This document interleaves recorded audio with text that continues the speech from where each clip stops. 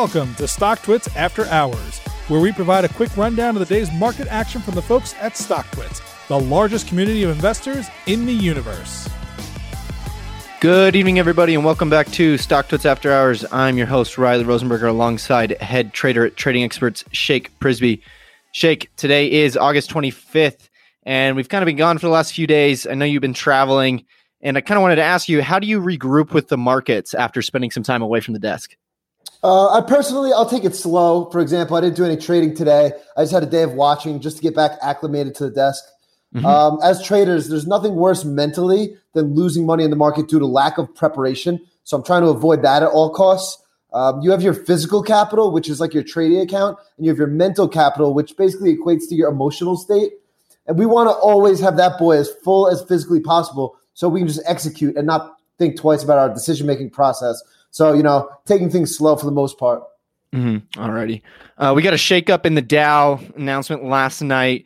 ExxonMobil, Pfizer, and Raytheon are all going to be dropping out. Salesforce, Amgen, Honeywell International are going to be the new additions.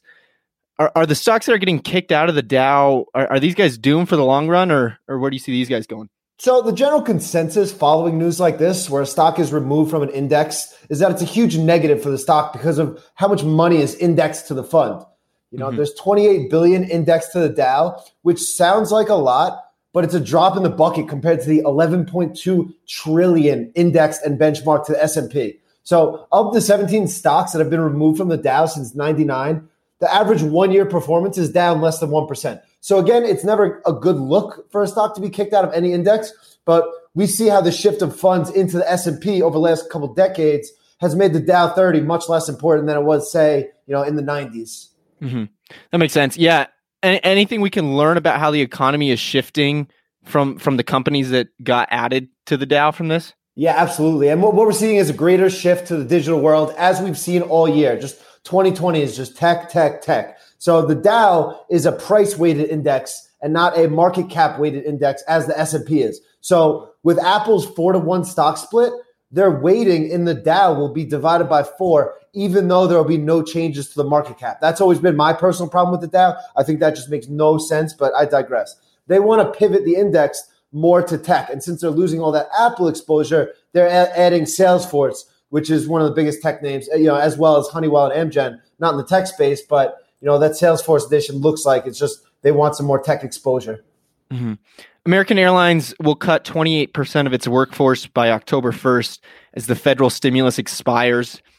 Should we expect to see more turbulence in the airlines? I see what you did there. That was good. The airlines are going to be in disarray until we get a vaccine and the world shifts closer to the pre-corona world where traveling wasn't such an issue.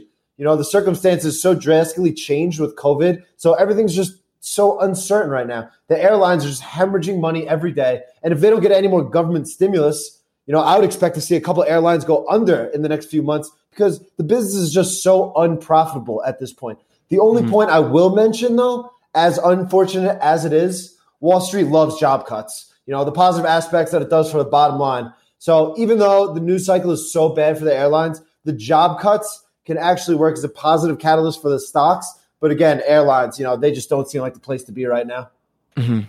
Facebook introduced Facebook Shops, expanding their e-commerce division.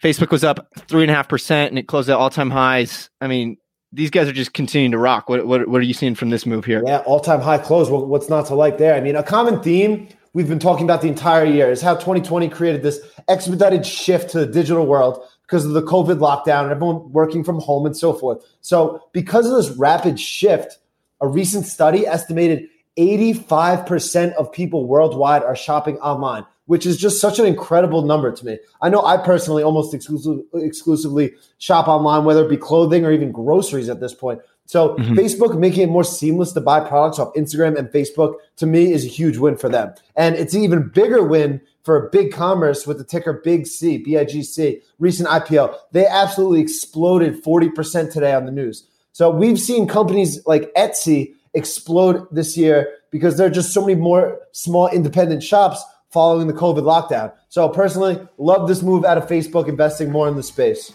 Yeah, it should be interesting to watch, but we'll touch base with you again tomorrow, Shake. All right, perfect. Talk to you then.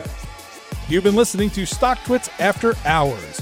To learn more and subscribe today, visit StockTwits.com.